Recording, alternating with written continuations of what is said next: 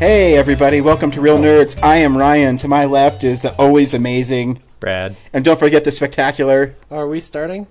Hi, I'm James. You didn't see him counting down? No, you know that's his one job, and he was doing it really well this week. I think I was staring at your wife. For you. I know he did. She was putting. Why are you staring at my wife, dude? No, she was putting on funny little socks. Anyways, I think that's what I was doing. I blacked out. 2 roosters in this hen house right now. I know, right? Oh fuck me! Cockfight's gonna break out. No, I didn't mean that. Real Nerds is brought to you this week, as always, by Birdman Barbecue. It's the sauce, I knew I forgot to baby. do something this week. Before we get going, in the world of news, it's real news. Hold on, what movie? Oh yeah, we saw Real Steel this week. We did. We did. Yeah. So, in keeping with the real theme, Got me swearing a lot for some reason. really? Yeah. Well, I already said fuck 3 times. And then, dude, you're on a fucking roll. I know. Real news.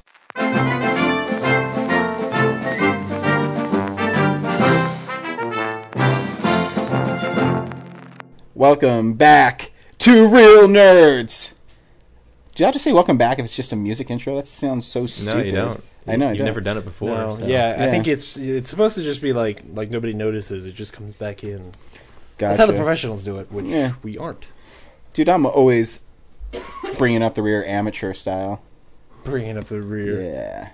Yeah. So, some cool news for fans of Arrested Development Yeah. is Netflix and Hulu are in a bidding war because Arrested Development is doing 10 mini episodes, each focusing on a specific character from Arrested Development, that they're going to put on either Netflix or whoever wins the bidding war between them and Hulu. Yeah, I believe it's more than even that. I think IFC is still. Oh, and Showtime. Yeah. And it's There's it's going to blend into the movie that they are making for Arrested Development. Yeah, big news. Because Yeah. it came out of every year they do, well, I don't know if it's every year, but every now and then they do like a reunion of that cast and everybody gets together and talk about things. And, a movie of Arrested Development has been floating around for a while. Yep.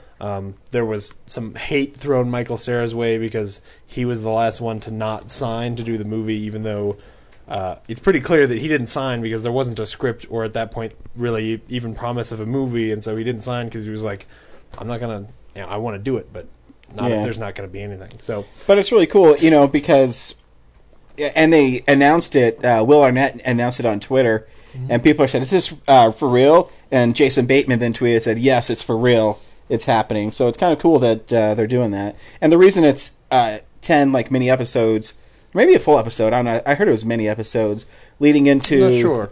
A feature film is because they all have prior commitments to other shows. So they all can't be around at the same time. yeah. And so it's kind of cool, and it's it's another show that was canceled and kind of gained momentum after it was canceled because no one really watched it when it was on TV. I mean, I'm guilty of that. I only caught it when it was on DVD. Yeah, I was the same way. I didn't watch it until it was on DVD. Brad, did you? I watched it on Netflix a couple months ago. Oh, really? Did You hadn't seen it until Did you then? enjoy the show? I liked the second season, and I thought. Does that mean you didn't like the first and third? I thought the first and third I just thought were mediocre. Really? By the end of the first one, I was like, okay, I'll keep watching just to figure out what happens. And the third one was obviously it felt very rushed because they knew they were. Well, and Mr. running F it is, I think, the weakest part of that show. Who? What? The storyline referred to as Mr. F is With Charlize Theron. Yeah, Charlize Theron's involvement in the show is not the best, I don't think. But my favorite things about the show were always stupid jokes that, it could be Oscar, George Bluth's brother, and he'd say stuff, or his father could be in this room, and he'd turn away and the music would go, woo, woo, woo, woo. Stuff like that is out of control. The meta humor, the running gags, they were out of control. They were things that you David had Cross never and the Blue seen Man done Group. to that extremity. Getting ran over by a car because he was painted blue when he was walking across the street at sundown. Yeah, no, I'm really excited, and my hope is that they find a way to make. Stuart, go sit over there. All right, good. My hope is that they find a way to make a movie that is, they got a balance between serving the fans who, people who are really fans of that show are diehard. They love so much of that show that they don't want to see it messed up to try and get new people in, but at the same time, I want it to do well. I want it to be something that gets people who don't know about the show to watch it. Because obviously that was the problem with the show. The problem was that it was almost so niche that it was hard for people from the outside to get in. I remember when it was on, I remember flipping over and watching a little bit, and for one thing, I was too young to even really... I wasn't smart enough to understand why the show was so good. But the other thing was that because there were so many running gags, because it had a certain tone, you needed to understand the show going in. You kind of needed, even though it was a weekly half-hour comedy, it almost needed to be something that you were with from the beginning. Because otherwise, it was just way over your head. I agree. And yeah, I mean, I was a converted fan. I bought the first season on DVD because I remember reading that it was really funny. And the third season I don't think was out on DVD yet. Oh. And I heard it was really funny, and I said, well, I don't know if I want to get it. And I went to Target one day, and the first season was $10. So I'm like, yeah. Oh, yeah. I mean, I'll try it. And then, I was sucked in immediately. I thought the show was clever and really hilarious. And I'm a big fan of Job and his magic tricks. And oh, man. Or lack of magic tricks. Yeah. Well, he did make a yacht disappear. He did. He made a yacht disappear. That might be my favorite background joke, the C word. Yeah. The name of the yacht. Yeah, that show is clever, even when Kitty gets the breast implants and she comes back and say goodbye to these. Yeah. Up here, Michael. Up here. And her nipples are pointing different ways. Oh, jeez. Oh, it's great. But anyways, that's my cool news for the week. I read that. I have some other bits and pieces, but James, what do you have for us? Well, while we're talking about canceled shows coming back for movies, I want to know, this week there was some more news about the 24 movie happening, and it's clearly happening. And I want to know, I was never a 24 guy, I want to know from you guys what you would want out of a 24 movie. Honestly, I just want Jack Bauer kicking ass. Because I think, I don't know, Brad might not agree with me. I actually thought the 2-hour movie was pretty good. That was all right. It's a good. It's more, to me. It's like just a bridge. It's just another 2 hours. Yeah. Two other episodes. But I think the character of Jack Bauer is now part of American pop culture. He's a classic TV character. Yeah. So I think people really like him because you expect a certain thing from him. So I read an interview with Kiefer, and he said, like I know him, Kiefer. And no, it's just because Mr. Sullivan is not as cool. Yeah. He said that it actually takes place over a couple days, where it's not really, they're not constrained by any time. And he wanted to do that. I always thought it'd be cool if, in the first season, they talk about his covert op into Russia. I'd always thought it'd be cool if you saw a movie based on that, where, he's the only guy who made it out alive. Oh, you mean Bosnia? Was it Bosnia? Yeah. Yeah, whatever, which one it was. Is he is he visibly older now than he was when the show started? Yeah, that's what I thought. So you probably couldn't do... You couldn't, He's a grandfather in the storyline by the end of the final season, yeah. Yeah. Oh, wow. How old is he now? Like, in real life? I think he's like 49 or something, is he? Yeah. He's close to being like... Maybe. But he was sort of like... That show bridged a certain part of his life when he was... The series takes place over, like... It's 8 seasons, but it takes place over, like, 11... No, more than that, years. Because between season 1 and 2, it's 2 years.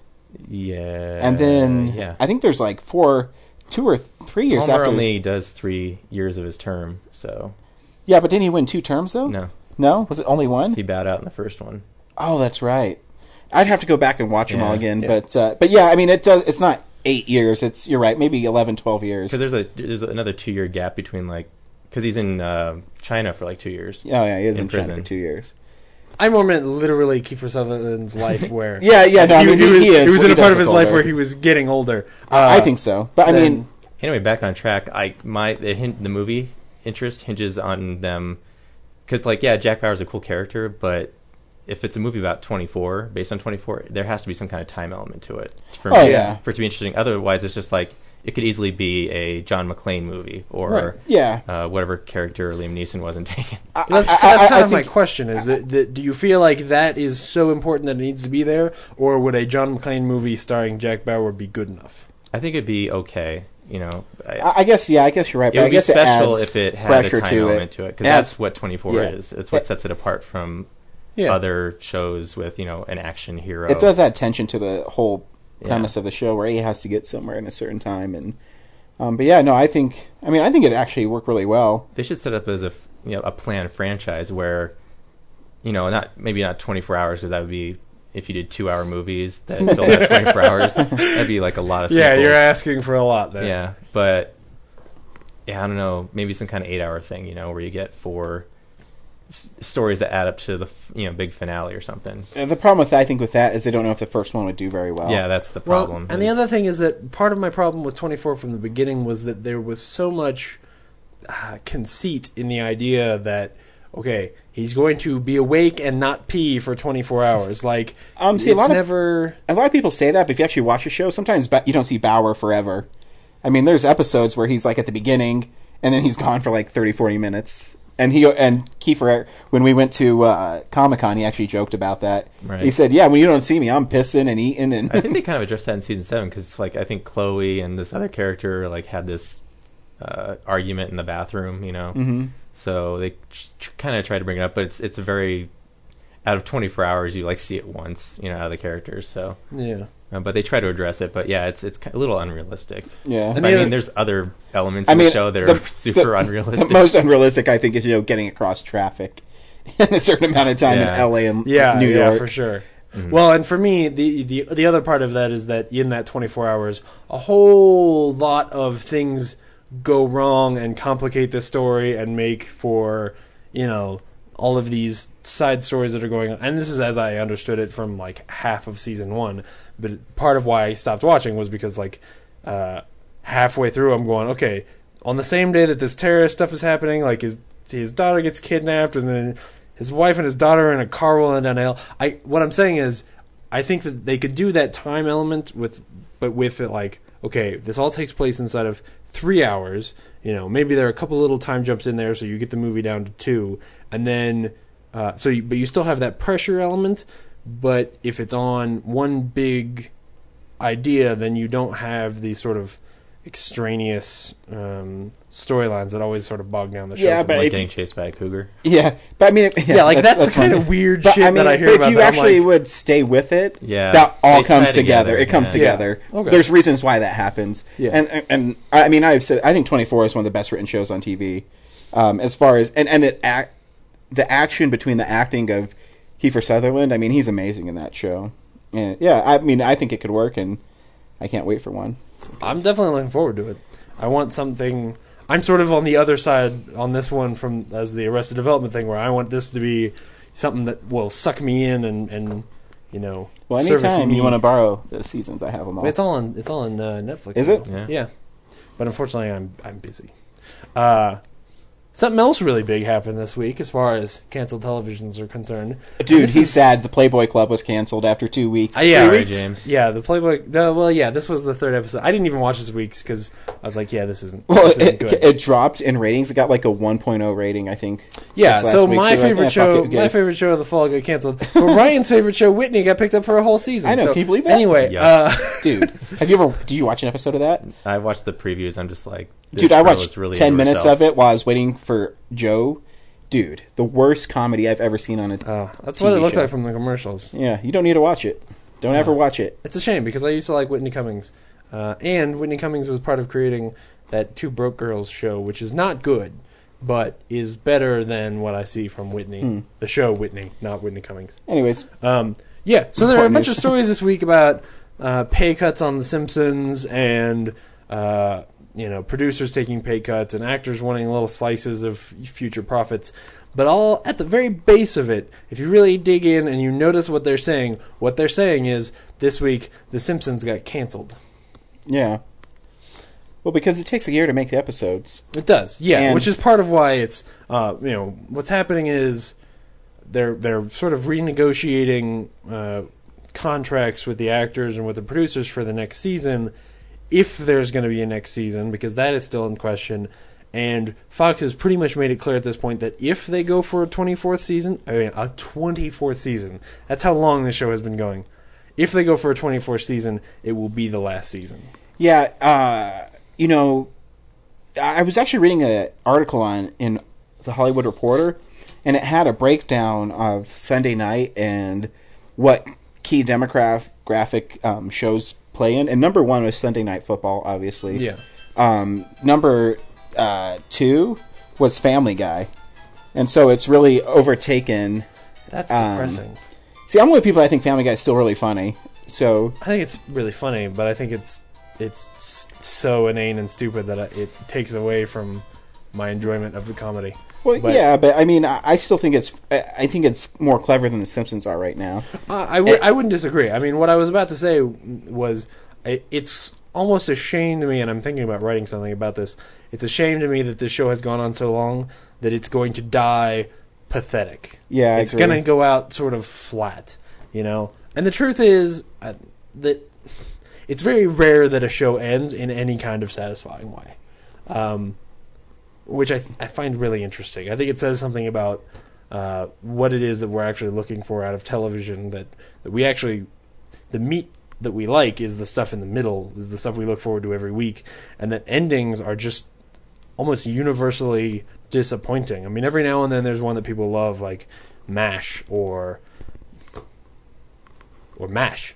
But it's really rare that there's an ending that people enjoy, and Simpsons is going to get like, okay, well, the last 10 seasons aren't very good, and then it dies. Like, the show is huge. I mean, it's extremely important. Turn 2 years old or something. Yeah. Oh, yeah, it'll be something like that. Because I guess if this is the last season, I think Fox should give them the opportunity to produce a final episode.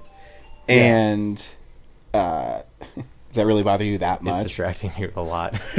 Why? It's really loud. But they should allow them to make a couple last episodes so they can close The Simpsons how they want to. As you say that, it makes me think they should sign on for a 24th season because Matt Groening and that whole production team have always been really smart about the way that they ran that show, especially back in the day. They're what was the name of the dog? Santa's Little Helper? No. There's the episode where Poochie? Yes, Poochie. Right. Poochie was a direct response to Fox coming to them and saying, like, we want you to add a new character, somebody who's hip and young and fun. And then they made an episode making fun of what they were being told to do. Yeah. Which is the kind of stuff we expect now from from South Park. But at the time, that was pretty groundbreaking. I want them to be told that that this is their last season, so that they can put that kind of ingenuity and creativity into things like, what if Maggie turned 2? If we know this is the end, what can you do to remind us why this show was so important, and break the rules that are part of what has made the show stagnant? The fact that none of the characters can ever grow or change is part of why I think you run out of stories. Yeah, I think that's too why Family Guy is more successful now, because they don't care what they put their characters in. Right. They can have one where Stewie's older or whatever the case may be, and it doesn't matter because, I mean, in the season premiere of the Family Guy, Peter won the lottery, and at the end they're just like, oh, he lost all his money. It's just, they can do those situations where the Simpsons are kind of constrained by the characters they've developed over the years, and, I mean, I think the Simpsons movie is the best the Simpsons have been in years. Oh, yeah, absolutely. Because that movie is really funny. And I'd love a sequel.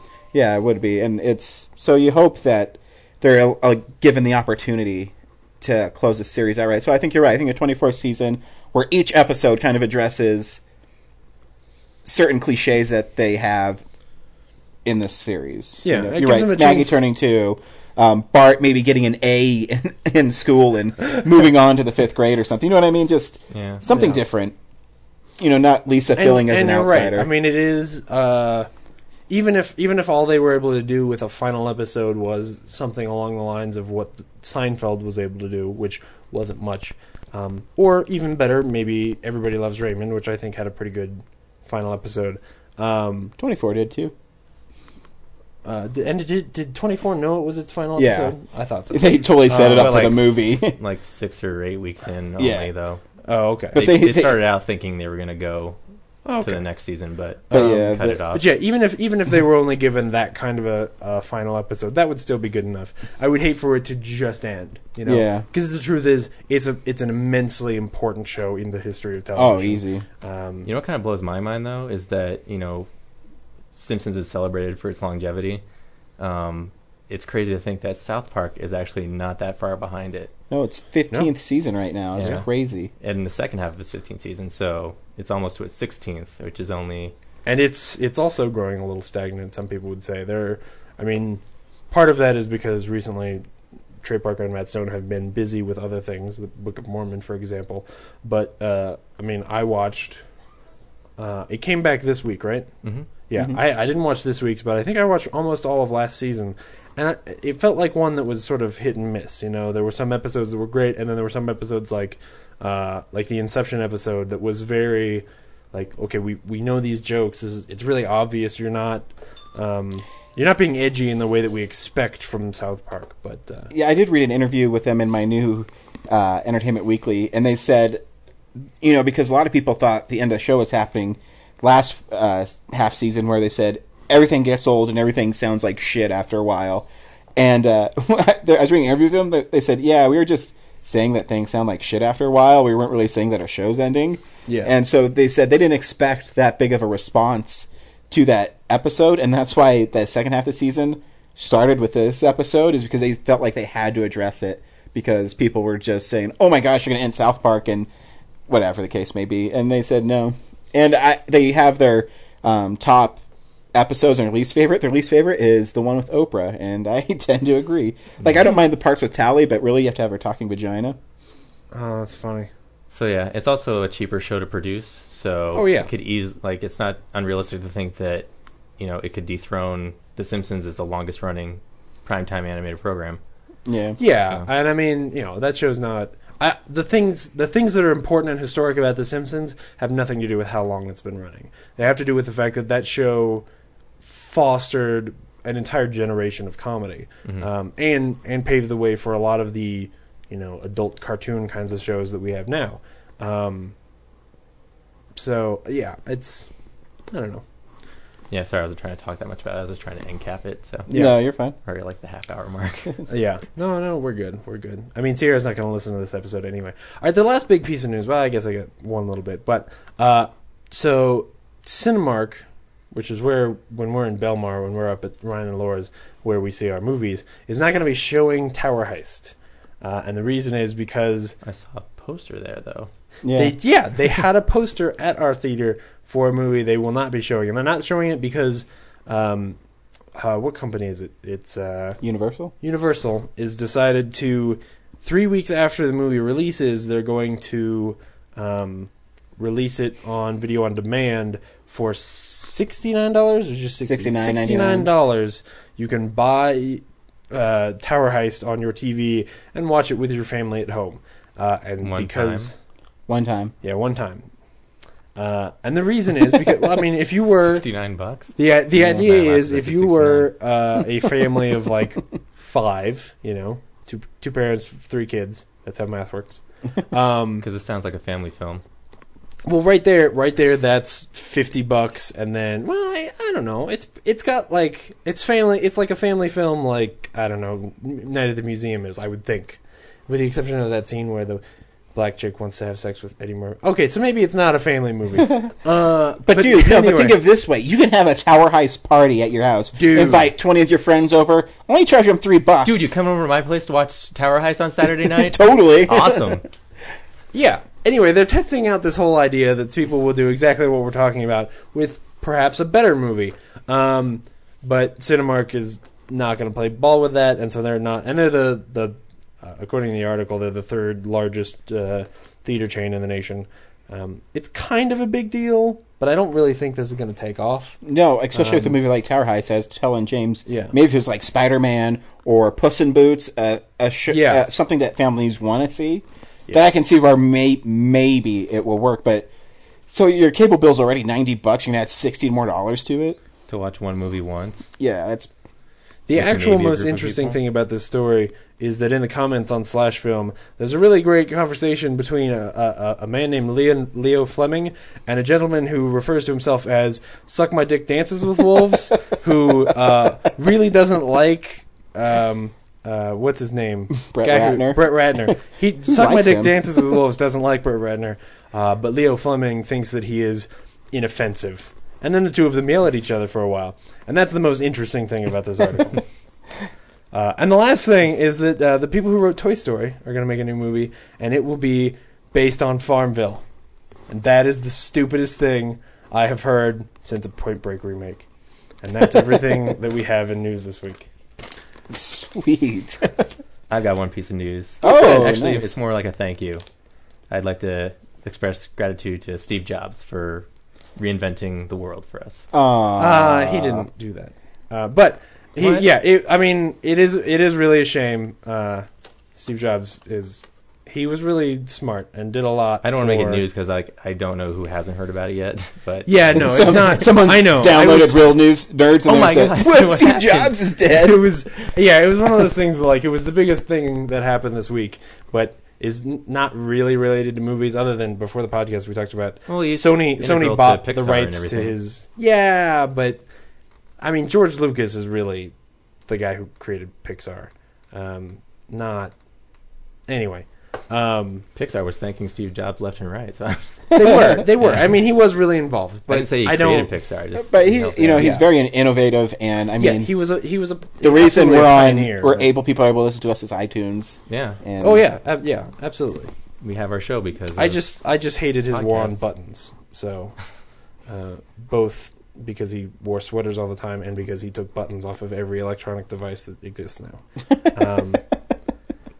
But fuck that guy. in all Still have a home honesty, button. I know I'm being flip. I mean, I did really like the guy, sort of, and it's a shame. God, James, get off his dick. What have you been watching this week? Sweet. What have we been watching? Actually, me and Brad. I guess we could start it off. We're gonna do that for this. Oh one, yeah. right? Talk about We you saw, guys' date night that you left me out of. Tucker and Dell versus Evil, and Was it good? it was. I thought it was I kind of enjoyed it. funny because for people who don't know, because it's really limited release, it's basically turning the Crazy Hicks story from in horror movies to the redneck's point of view. Kind of like that movie Creature we saw. Yeah, it actually. There's 5 minutes in the movie, Yeah. I'm commenting that the opening sequence, not credit sequence, but actual like character plot, is almost identical to Creature. They go You into mean a- where they like walk into the like Kids in a gas van, station. drive into Yeah. a gas station, meet up Fuck with the yes. hillbillies, have a Oh. over-the-counter interaction. Yep. Like, where's the beer? yeah, no way. for real. But the funny They- part is, sorry, They go screw ahead. around with some objects, like, oh, look at this, and yeah. The funny part is man. the kids in this are douches, and you're supposed to hate them. Yeah. And Dell and Tucker are like the funniest, like go-lucky guys. But through the first half of the movie, every time you saw them, they would Dell and Tucker would give like these weird looks when they passed the kids on the road. Like Dell would be holding. Was it Tucker who was the fat? It was Dell. Tucker was the driver. Yeah. So he would be holding a beer and looking really stoic and like crazy, and the music would be like, and so they'd pass him, and every time they would show shots of him, it'd be like really low angle shots. They look like really big and scary, and it was really ridiculous, but it was really funny. And did you mention Alan Tudyk is in it? Yeah, He's Tucker. he's Tucker. Yeah. And- that other guy that I've seen, but I don't know his name. 'Cause Yeah, he's so not Alan Tudyk. me and Brad got a kick out of it because it did take a horror staple and really turn it another way. Yeah, they finally presented a different So it's idea fresh. to that genre. Yeah. Let me- 'Cause have you ever, like, I think most recent horror movies that I've seen, the protagonist kids who are getting hunted by the slasher aren't entirely likable. Yeah, Like, they're Like in Creature. yeah, yeah, Yeah. a lot of them are douchebags, but they're still the heroes of the movie. Right. And this one finally flips it on, and kind of presents, like, shows how idiotic and moronic these. Right. Kind of use the same word twice, and yeah, it shows just how ridiculous and stupid these heroes actually are, and they take the typical villain and make them the naive heroes. Yeah, and like right away, the biggest douchebag on it, his collar's popped. Yeah. And he thinks you'd have to see. I can't do it justice by describing it, but One of my friends from work saw it yesterday, and she even pointed out, like, one of the girls who's part of the teenagers group is constantly saying, "Guys, let's just go. yeah, Let's stay here. Why are we hanging around?" Yeah. I was too focused on other stuff to. yeah, it was. that. Yeah, it was a zany movie. It's definitely a movie I have to see over and over again because there's so many in jokes in it, and Right. like when the girl falls in the lake and they save her, and they're like, "Hey, we got your friend," and they all like, "Oh my god, they're gonna kill her," and they run away. It's and I say, "Why are they running away?" There's tons of jokes that are set up early and then pay off later, which I think Yeah. is missing from a lot of So it was comedies. Good movies. pretty- yeah. Look, you're half redneck or no, half hillbilly. Yeah. Yeah. I won't tell you that. It's Let me ask there's this side plot that yeah, kind it's of, pretty funny. builds up the ultimate villain, and it's just How gory is the movie? Because based on the it's trailers, pretty- it's that's pretty what, gory. Okay, that's what I wanted to know. Because it looked like it had one of those, because there are those few scenes in like Shaun of the Dead where all of a sudden it goes really gory, and I even guess it's Hot like Fuzz. that, yeah. I didn't realize but this half a even body looked would like still be heavy. Yeah, the dude who's in the wood chipper, they pull out. I'm like, wow, who knew half a body would still be so heavy?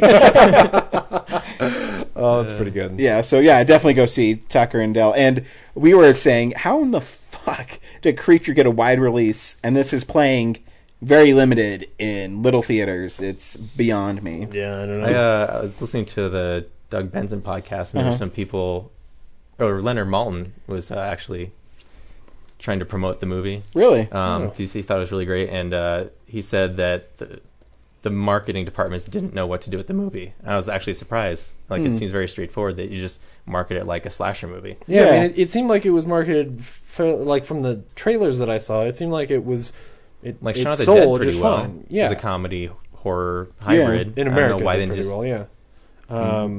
Yeah, emulate that. But I agree. Yeah, and it's not. and it actually sat on the shelf for like a year. Yep.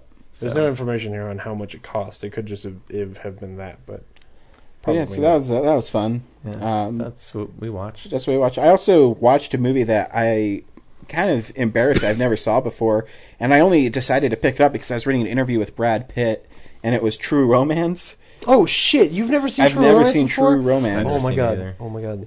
And it's actually pretty good. There's a romance in the title. But it's so bizarre. It's a Tarantino movie. He wrote it, but it wasn't shot by him. It was his first script. But it still has those moments. I think my favorite character in it is Christopher Walken, but he's only in one scene. In the whole pretty movie. much, yeah. And that Pulp that Fiction? one scene, Yeah, like Pulp Fiction. But it's a great scene, and I really liked Val Kilmer plays Elvis in it in a way you wouldn't expect him to be Elvis. Yeah. Because I even and it's so ironic because I wanted to see the movie, and I read the interview with Brad Pitt how he said he liked the character that he portrayed in it, and he was only in it too for like 5 minutes. But Yeah. so I went to Best Buy, and it was on sale for like $10. And I'm like, Did you get it on Blu-ray? No. Oh, the Blu-ray is beautiful. But like the case wasn't as cool, so I didn't get it on Blu-ray, and the Blu-ray was like $20 more. Oh, did you get that Yeah. really nice looking DVD? That Oh fold man, out. it kills Yeah, me it that they folds didn't out make and that. everything. Warner Brothers foldouts that they don't do anymore. Oh, that's Yeah. so good. the movie's really cool, and the only thing I really had a problem with it was Hans Zimmer did the score, and it was a little goofy. Yeah, the score is not the best part, but I will say this: I think it's the best on-screen romance maybe that I've ever seen. I think It's that the pretty cute. chemistry between Patricia Arquette and Christian Slater is really one of the best romances. They're one of the And best Dennis couples. Hopper's great in that movie. Oh, he has that scene. I've posted that scene on when I did my top 10 villains article. I posted that Yeah. scene that Dennis Hopper has where he talks about the origin of the Sicilians, which I That's- won't spoil since Brett hasn't seen it. Yeah, I'll let you borrow it. It's pretty It's funny. amazing. So that whole exchange between the two was great. yeah, it's really And it's, Gary Oldman playing like a black white guy in it. It's only a character you'd seen in a Tarantino movie, and he's funny as hell. I saw the movie for the first time a couple years ago, and then it wasn't until recently, a little bit before I bought the Blu-ray, like a year ago, that I just sort of fell in love with that movie and have been in love with that movie for the past year. Like when I want to clean the house or just have a movie on in the background, I put that movie on, and then I don't get anything done because it's amazing. I am one of everyone at this point who really can't decide which Tarantino movie is his favorite, but True Romance, some days True Romance is my favorite Tarantino movie. It is good. You should check it out. And directed by Tony Scott. Probably Tony Scott's best movie. Yeah, because it doesn't have that goofy Tony Scott. The fast cuts. Yeah, the goofy cuts. And he it's from a time when Tony Scott was sort of in fashion. Yeah. I've heard it described that Ridley Scott is the brother who is always a little ahead of his time. Like the worst thing about his movies are when they overreach because he can't quite do something the way he wants to. And Tony Scott is the guy who's always still sort of a commercial director. You know, he does these fast cuts and everything feels too intense and too purposeful. But it's a great movie. It is. And we should say, like, the basic plot is that... No, we shouldn't. No, it's just you got to see it. It's amazing. It's really hard to describe. It's a romantic movie that's super violent. Sweet. Yeah. With lots of gunshots and stuff. Oh, man. What did you watch this week, James? Well, I've been watching a whole lot of DS9, Star Trek Deep Space Nine, and I'm like almost through the first season and didn't start it until Sunday. So I've been watching a whole lot of DS9, which is great. I really feel like if I can get through the season in the middle that when the show was on made me stop watching that show, it might end up being my favorite Star Trek show, mostly because it's a more character-based Star Trek show. People's problems are not... Well, for one thing, characters in that show have problems from the very beginning, whereas like in Next Generation, it's a much more pristine look at the future, whereas... It's more explorative, whereas DS9 is more political. Right, yeah. But I think it's the little things like the... DS9 starts with you learning that Sisko, the captain, his wife dies in an attack by the Borg, and he doesn't let her die, he just can't save her. And so he's scarred from the beginning. And while I think at a certain point, especially because of the incident with the Borg in Next Generation, Captain Picard sort of gets that, but he's never the flawed character that I'm more interested in Sisko because of the flaws, whereas Picard is like, you know, he's great, but yeah, exactly. Like he always has the right answer, except for the Borg. He's really right, except for the Borg. Testy about the Borg. Anyway, so that's been great. I also finally watched my Netflix movie My Neighbor Totoro, which I had never seen before, and have had in my room for a month and a half because I'm gonna cancel Quickster.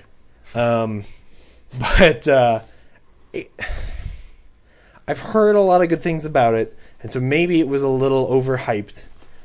And I will say the movie is beautiful, and it's a quiet, sort of subtle story, but at the same time, I don't think it ever really hit me. It never felt like something that's going to stay with me the way that I thought that it should. Do you understand what I'm saying? I've never seen it, so... Oh, you were looking at me and nodding like you had seen it, so... No, I was just excited that you finally... Because you've been talking about it. Yeah. And it was... You know, that being said, like, it was good, but it wasn't, you know, special. You know, it's not something I'm going to... It didn't stay with you. Yeah. Right, exactly. And the story is... It's well acted. The voice acting is good, but it's not perfect. It's not what I wanted. But then the third thing I really want to talk about when Ryan's here and he's on the phone. Yeah, so someone's been calling him over and over again, and it's like after midnight. Sounds like something's wrong. So we'll kill some time. I'm gonna eat some candy. Some Halloween candy. We're getting close to that time. Yeah. I guess we can kill some time by... Do you want some candy bread? Do you want an Almond Joy? No, I had one earlier. Okay. Do you like Almond Joys? I do. Oh. They got coconut and almonds and chocolate. I don't think I've ever actually eaten an Almond Joy, but I don't think I'd like one, so I think that's why I've never tried one. Come on, James, jump. Try something new. All right. For the if sake, you don't like for the it, you sake don't have to eat it again. No, for the sake of our listeners, I'll try to open it away from the mic. Don't stuff your mouth too much, though, because I want to ask you, with Halloween coming up, I don't think you've done a Halloween podcast with us, so... you guys do a special Halloween podcast? Well, no, I mean, no, but why? I was going to ask you if you had, like, favorite horror movies, but I don't think you do, because it's not really your thing. I mean, I guess Ryan likes Friday the 13th. Well, he likes a lot of horror movies. I'm just more of Saw and Friday the 13th, but... Yeah, like those ones, like the slasher movies, I don't care as much about. I enjoy... I'd have to look at it. There are good, scary, like, what I would consider horror movies that I like. You know, I really love Drag Me to Hell. Any of the ones that are... Like, it's one of those things where I think I have to see it. You know? I don't know. The truth is, for me, the things that are really scary are, like... Zodiac is one of those movies that I've seen a dozen times at this point. But I still, like... If I find myself watching that on TV late at night, it'll scare the piss out of me. It's funny you said that, because I actually just watched it For like the first time? I think the last half hour Oh, yeah? for the first time, and I wasn't sure how to follow it, but So you haven't seen the movie all the way through? No. Oh, you need But I to was go back and watch intrigued it. with what I Yeah, saw. because that's a movie that sort of changes directions halfway through, where the part you saw is mostly about this guy who's really enamored with the story. Sorry, I'm getting a lot of... Yeah, I saw the middle, like Mark Ruffalo was the detective, and then by the end, Jake Gyllenhaal is like the movie's focused on his story. Well, the movie's always focused on Jake Gyllenhaal, but early on, the movie is more interested in sort of being more historical, where it's Jake telling Gyllenhaal, he looks like Tobey Maguire. Yeah, it's more focused on like the events of the murders, but then the second half is where... Are we talking about Zodiac? Yeah. Love that movie. He gets sort of obsessed with this thing, and then... And it sort of becomes slower and more like a David Fincher movie at that point. You should watch it all the way through. RDJ is awesome in it. Everybody's awesome in that movie. It's really... It's one of my favorite Fincher movies at this point.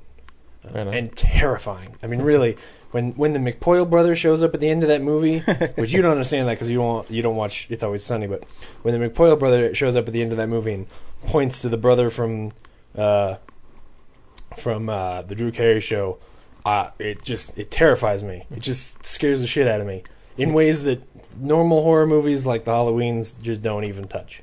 Little known fact: back in like 2002, 2003. Andy Quirk and I actually tried to make our own movie about the Zodiac Killer. Really? And we filmed it because he said the Zodiac Killer had like a black box head mask that he wore. At least that's what Andy said. I didn't know anything about it, but it was like Andy wanted to adapt it, so we did some test shots of Andy standing out on my deck with like the deck light on, and then Adam is the main character sitting in the apartment talking on a phone, and he would... What?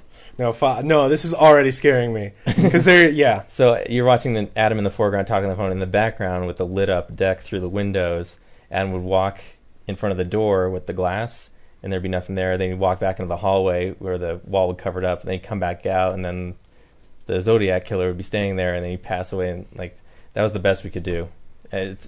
You've seen that kind of effect shot in movies a lot, but we tried to mimic it and didn't go anywhere with it. I don't think you saw early enough in the movie to see the scene where the Zodiac is wearing that hood, did you? No. It's terrifying. It's absolutely terrifying.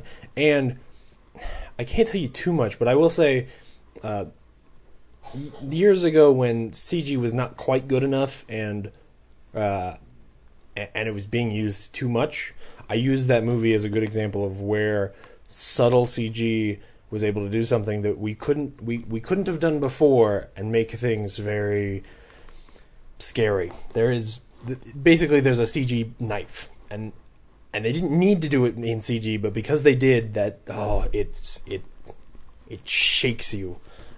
Anyway, that's enough of our interlude. So speaking of horror, though, this week American Horror Story premiered on FX. Did either of you guys get a chance to see it? I wanted to. Is it good? Yes. I think you should check it out. But like scary goofy. Yeah, it's sort of like I heard it compared to Twin Peaks, where there's sort of just weird shit happening, and you don't really understand why all the time, and that's part of what sets you on edge. And the way that it's edited, it'll squeeze up time all of a sudden. Where I think like a month may pass in the first episode or something like that, because there's sort of a subplot in the first episode that goes by so fast that it doesn't give you a chance to really grab a hold of it, and that makes you even less comfortable with the things that are happening. It's really good. It's a lot of the tropes that we've seen. You know, it's a haunted house. It's dealing with sort of a family issue. There's a lot of parallels between it and The Shining. But it's done on a TV budget really well, in a way that is scary, and yet those main characters, you like them in the way that you do you should in like The Shining or something like that, where at the core is this family issue and these people, and then bad things are happening to them. That said, like, it's the kind of show that I will keep watching, but I won't look forward to. That should say something about how scary I think that it is or can be. There are a few elements that I think are going to be fucking weird and that I hope they don't spend too much time on. The rubber suit, for example, anybody who watched it, or if you guys get a chance to check it out. Well, I saw the ad where it's like the black rubber suit guy. Yeah, the black rubber suit is like the one weird element that I don't like. But other than that, it's great and you should check it out. And that's what I've been watching. Nice. Sweet. So we're going to go ahead and get into the... Was there anything else you watched, Brett? Did you watch anything else? Sorry, buddy. I was trying to. I think it was the Zodiac is what. 'Cause I was sitting there trying to think of something. I felt like I watched something. Cool. So we got our end of it. Other than Tucker and Dale, and I think that's what it was. So okay. It might be something else, but whatever. Yeah. Save it for next week. Yeah. So we'll get into the review of Real Steel. Should people see robots fighting? I don't know. Brad? I liked it. To me, is actually the biggest surprise movie I've seen this year. All right, then I'm going to say no. People should not see robots fighting. Wow. Okay. Because I'm going to pick a fight. Well, let's play the trailer and let them decide. Yeah, hear the trailer. Charlie, where is my money? Buddy, I got your money. It's right here. Oh, good. But Charlie, you're losing your belt. Wait, Charlie, I can't hear what you're saying. What was he like? As a boxer? Charlie was the top contender, number 2 in the world. Then the fight game changed. I'm coming with you. No, you're not. I'm either coming with you or you're fishing for your keys in the sewer. Oh my god, that was close. Whoa! Stubborn kid. This ain't a video game. This is for real. Let's make some money!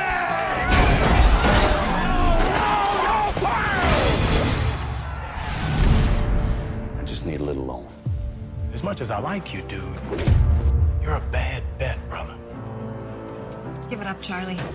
You got nothing left. What are we looking for? Anything I could use to put a fighting robot together. I think there's a whole robot in there. Never seen anything like it before. Can we get him a fight? He's a sparring bot, built to take a lot of hits, but never dishing out any real punishment.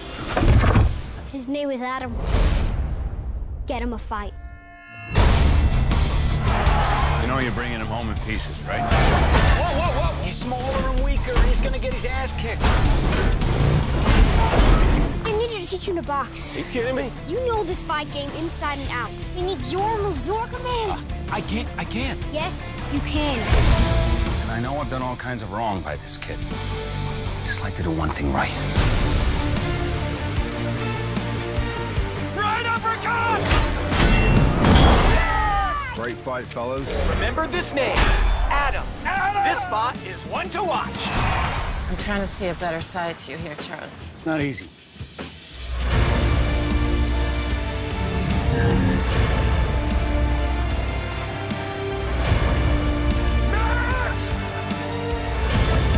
This is what it's all about.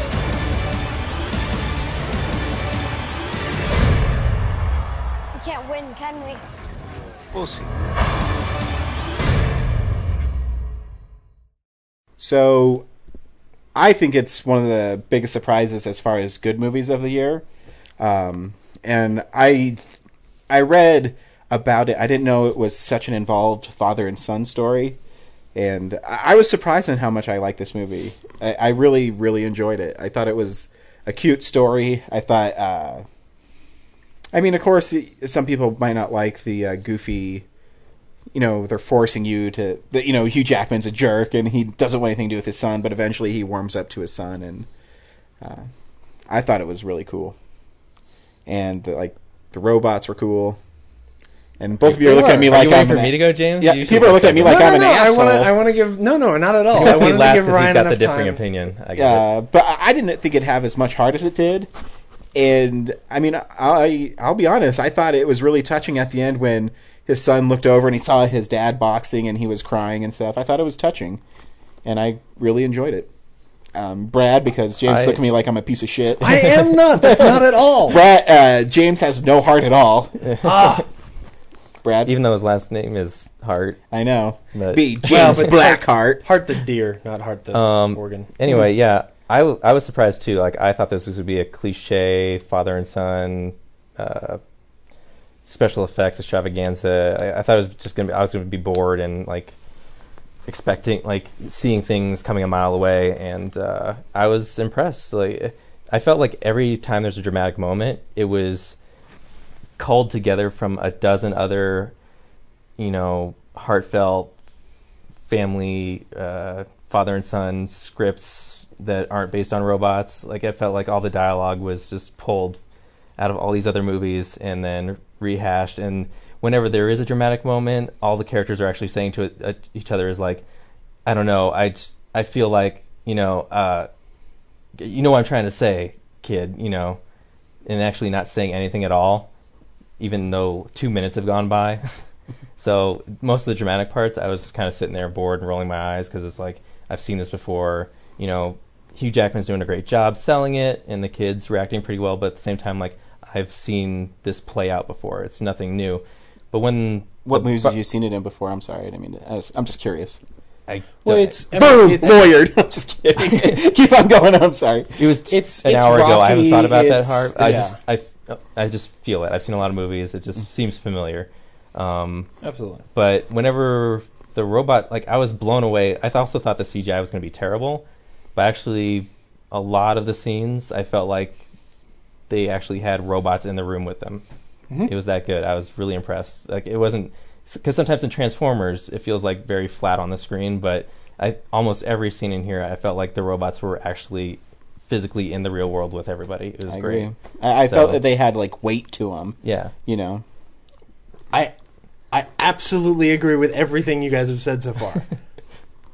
Except... Oh, here we go. Oh, shit. Like, I agree with everything you said for 70% of this movie. Like, the first half, especially, when they're setting up, from the trailer, like, you knew it was going to be this father-son thing, and it seemed really cliche.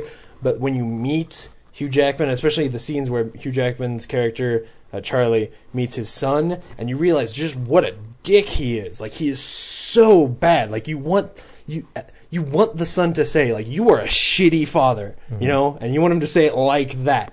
That was amazing. Like, I did not expect to relate to this movie. Well, not relate to this movie. I didn't have a shitty father. Your dad's a pretty cool guy. I didn't want to be as involved. I didn't expect to be as involved in those characters as I was. And I thought it was really fresh, and I thought it was a sort of a turn that, especially the marketing is probably part of why it's so smart, that I think they intentionally sold it as something that was going to be very obvious, and then when there was so much more depth to it, like, it was new. And even though there were scenes from the trailer that I knew, or lines of dialogue from the trailer that I knew, but then in the context of the movie were almost the opposite of what I thought that character was saying in the trailer. But yeah, the CG is great. The boxing is great. They it's not just CG robots. They also obviously built like practical robots that then they CG'd stuff on top of so that people could interact with them. But there's two things that bug me about this movie. First of all, when it comes to the end, when it comes to sort of everything involved in the last fight, where he has to fight... Is it the remote control thing? No, it actually... The second thing has to do with the remote control. I was going to say, that bugged me, is that it took so long for them to figure out to stop using the remote control. Right. I was just, like, I know this is how this is going to win the battle. Just get to it already. Right. Yes, exactly. As far as I'm concerned, this movie creates a lot of goodwill and throws a lot of balls up in the air and then fails to catch all of them. Like, the third act of this movie, where they have to fight the big bad guy, is all of the corny, cliche, predictable stuff that I was afraid of. It doesn't earn... It works so hard to earn great moments early on that then, when the big stuff happens, it just feels... like just messy. And a big part of that is the remote control thing. They never explain, like in Rocky, which is the most clear parallel, because this is a robot where, like, you can take all like the first Rocky. Well, yeah, it does. It ends like the first Rocky. But it doesn't have the heart that has, because part of it is you understand fully what is special about Rocky. Like, he's got all this heart, and he's not fast, he's not strong, but he can take punches, and that's where Just we like the get all sparring this bot. inspiration. Just like the sparring bot. But there's like these weird moments where they act like he's special in these ways that you're not. I don't he's relate sentient, to. Yeah, like the thing with him being slightly sentient that it doesn't set up very well. And I know that how the way it's going to end is that the dad is going to like control with his body this robot, and that's how they're going to win. And I thought, like, that's so cool. And the fact that they don't think of that until I thought when they went into that fight, they were going to have set up a thing of, like a camera so that Adam could watch him do the boxing, and that's how they would do the boxing. And I thought that's going to be so powerful and so good. And then they just sort of it becomes paint by numbers. Like that's the point of the movie where it becomes obvious to me that this is a Sean Levy movie. This is a movie. Sean Levy's the guy who made he made the Night at the Museum movies, but then before that he made like Cheaper by the Dozen and garbage like that. That's just this telegraphed family stuff that's not. There's no subtlety to it at all. So at the end of the movie, when people are crying, I'm just going, no, I don't know. It just doesn't connect with me at all. But that's what kills me about it. Like, that's why I hate it so much, is that I agree with you so much on the first half of this movie. Like, I loved it. And then I didn't anymore. And I can't reconcile those two things. Aw. See, but to me, I think they set it up actually really well. I mean, you knew that his dad was going to be the one who's fighting, but why would they have a camera to watch him? Because that's obvious. Like, I know that's obvious. But he only mimics movements, so if the people have seen him, I don't know. But when it happens, like, Adam has to be watching him from off the side and somehow know. I think you're too cynical. Because No! to me, seeing to me that's moving, because he's the kid finally got to see his dad box when he fell in love with his dad, that his dad went toe-to-toe with the number one contender in the world. And that his dad actually got to fight the number one robot in the world is an opportunity he never got. Because it's not Adam fighting the Zeus. It's his father fighting Zeus. I know. And that sounds great to me. Just, but as I an never... audience, like, you've already seen it coming. Like, you saw it maybe half an hour ago. Like, that's where it's going. So it just takes too long to, like, manifest what your expectations are. Part of it is that it jumps from, like, okay, they're making this comeback, and they're, I got more emotional about the scenes early on when they're, like, fighting the Mohawk dude and things like that, than I did at the end, because it feels like they just jump from the entry-level fight to, now we're going to fight this undefeated, like, they made the bad guy at the end so undefeatable and so insane that they would win, that then it feels forced and like, crummy family movie ending for him to actually win. I think if you actually watch the boxing match, the bad robot did win the fight, because I know, but he knocked Adam down 5 times. I'm just saying. Yeah, but that wasn't. Like, and honestly, the 2 rounds Adam won were the kid, last 2. When the kid announces, like, I want to fight Zeus, I wanted Zeus to win. And I mean really win. I wanted Zeus to fucking beat the shit out of Adam, and for the father and son to, like... But what did they learn then? Because the whole point is the son is redeeming his father throughout the whole movie. His son is the one who's pushing him to be a better person. But and I think that...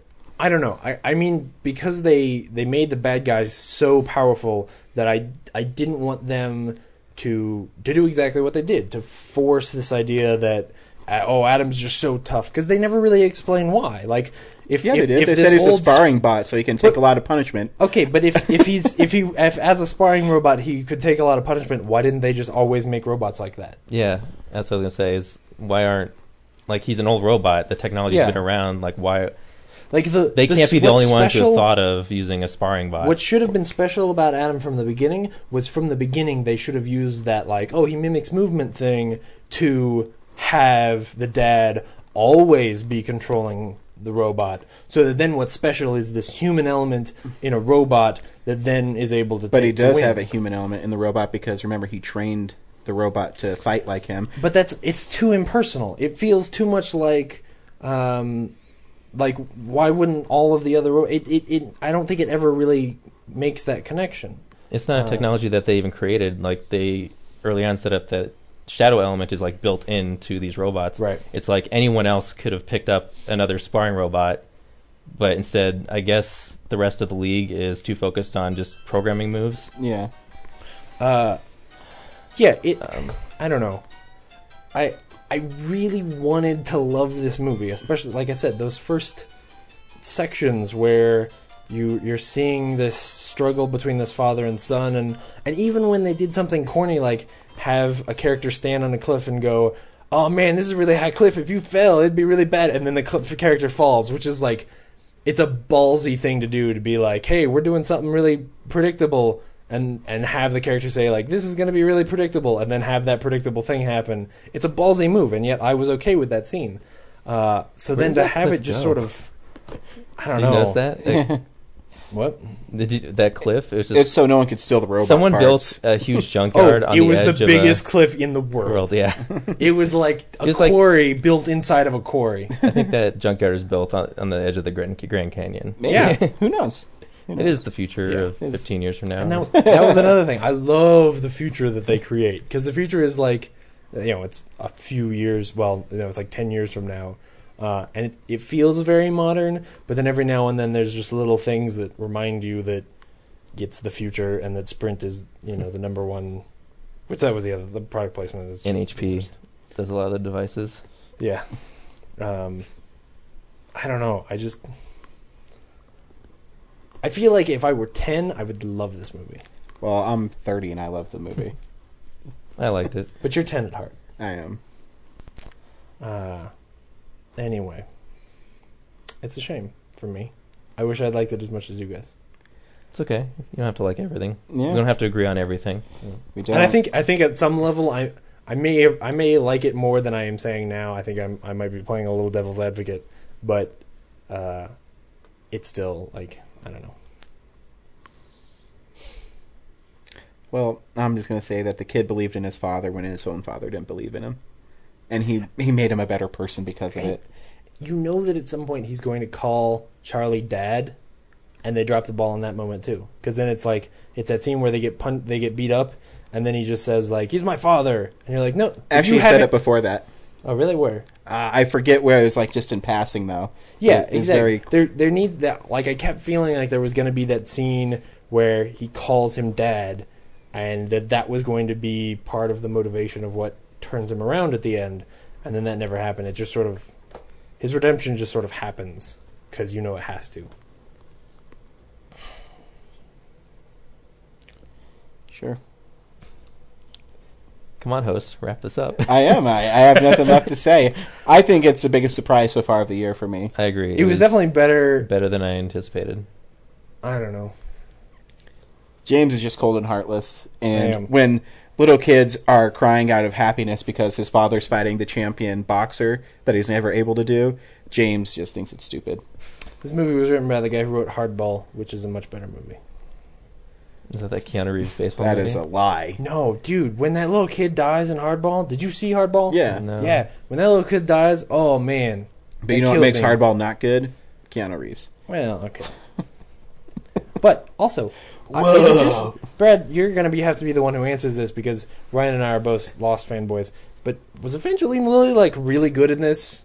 No, actually, I thought it might be the script because like I said, I thought a lot of the lines were just really pulled from other stuff and just See, I thought that too. When but she then was fighting with Hugh Jackman, like over like you don't pay me enough or I've been hanging around you too long, I felt like they were just kind of reading off the page. Oh shoot! So because I watched it and I thought that yes, she was being given lines that were kind of cliche and overwrought, but I thought she did a good job with them. Because I've always sort of been afraid that outside of Lost, she was not going to be as good as I thought she was in Lost. Like, what else has she done? Well, she's in a minute of the Hurt Locker, and she's in. She's in a minute of the Hurt Locker. Well, I thought she was good when he came back and confessed his love to her without saying it. Oh yeah, and she had like those. Though that scene was a little awkward because at first I was like, "Is he gonna rape her?" Because he just. But I mean, creepy. when that. But when she opens her eyes, then it's good. Yeah, and when she cries, she it always kicked breaks him my out, heart. and he still has keys to get back into the garage. Well, it's like where he works. She was in White Chicks. Nice. Apparently, that's a shame. So on Lost, like, what is she normally doing? Just kind of acting troubled and. She has like one of the biggest shocking character reveals, actually. Well, early on, yeah. Early on, yeah. Oh, well, she might be sinister. Well, yeah, she turns out to. Well, I'm not gonna. You're probably never gonna watch it, but she's in Lost. She's the the love interest, or is she? Well, no, yeah, she is. No. Yeah. I want him to watch it, and then Oh, okay, yeah. And she's really good. She's got some great moments in that show. I thought she was good. Me too. If anything, the failing was the script and not. I think she did all right with what she had to work with. Like, I thought her character was just kind of like, there had to be a female element to the story somewhere. So, but yeah, she had that great scene though with the little boy talking about what Charlie did as a boxer, and I thought it was pretty good. And there were a couple of like really awkward moments in the like. I don't think that the whole him dancing with the robot subplot is as fun as they think it is, or at least it wasn't for me. Like, it was more awkward, Mm-hmm. Like I didn't understand why it was there, so I don't know. Because it was his kid's thing. Yeah, I actually thought during that scene, like, what this movie would have been like if it had been not so much his son, but like if he had a daughter who was a good dancer. I think that might have been a little more appropriate. A little bit, yeah, but it just. I thought it would. I don't know. It's. I just thought I see what you're saying. That scene. I was like, I think how this movie Hugh play out if it was Jackman a daughter at that instead of a son. point was still all in it for the money. So I think he thought he'd get more money if someone saw that a kid was a trainer and he was dancing. They're like, oh, we'll give him more money because it's a show. And the kid was pretty good though. Yeah, I mean, there were a couple of there were a couple of weird lines that, I think he drops, but then there's moments there's like awkward moments, like the speech he gives when he takes the mic from that guy. Yeah. That it's a really awkward speech, but it's the kind of awkward speech that like an 11-year-old kid would give. Yeah, like I thought it was actually really natural when he screamed at the end and stuff. I thought it was pretty cute. Yeah, I agree. It's actually a very uncinematic scene that is realistic. Yeah. It's and like, was it PG-13 or PG? PG-13. Yeah, I was also kind of wanting, like, if only this movie could be rated R. Like, that kid could have a really filthy mouth and it'd be hilarious. Like, like, call Hugh Jackman an asshole. And bring it, motherfuckers! Yeah. So, yeah, anyways, you should go see Real Steel because it's awesome. Don't listen to James because he also doesn't like Harry Potter, so. Well, yeah, I mean, Harry Potter is just fucking garbage. So next week we'll be seeing The Thing. You can like us on Facebook, Real Nerds Podcast. Please do. You can also follow us on Tumblr, realnerds.tumblr.com. Send your mail that you've never sent to me, and I've had an email address for like 2 months now, realnerds@gmail.com. Forward us your junk, your like spam and shit. Yeah, then I say, oh, I finally got something. I don't even get spam. So I'm gonna sign you up for porn so that you can get like just billions and billions of emails. Cool. And then if it's movie parody porn, I don't want to do that. I can relate to the podcast. There we go. Yeah. So until next week, I'm Ryan. And I'm Brad. And I'm James. Go see Real Steel. Don't listen to James. He's just a stick in the mud. I am. Look at that. That fart sound he made actually was when he was trying to talk. Everything he says sounds like shit. So professional. Wait. Laura, what'd you think? Laura said eh. So that's 2 eh and 2 surprisingly Did good. you get up like 4 times because you were bored with it, or because... No, I'm sick. Oh. Yeah. I thought it was just because you were throwing food all over the place. And Laura doesn't like it because there's no gay love story. I don't know. I thought it was pretty gay. Well, that was pretty good for this week. When that robot was looking into the little boy's eyes and they were like holding each other.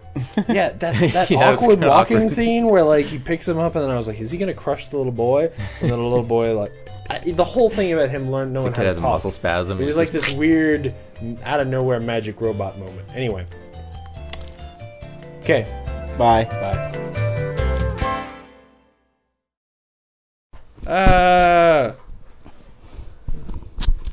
Check. My butt could not be any tighter. Hang on a second, my mic's not far enough away from me.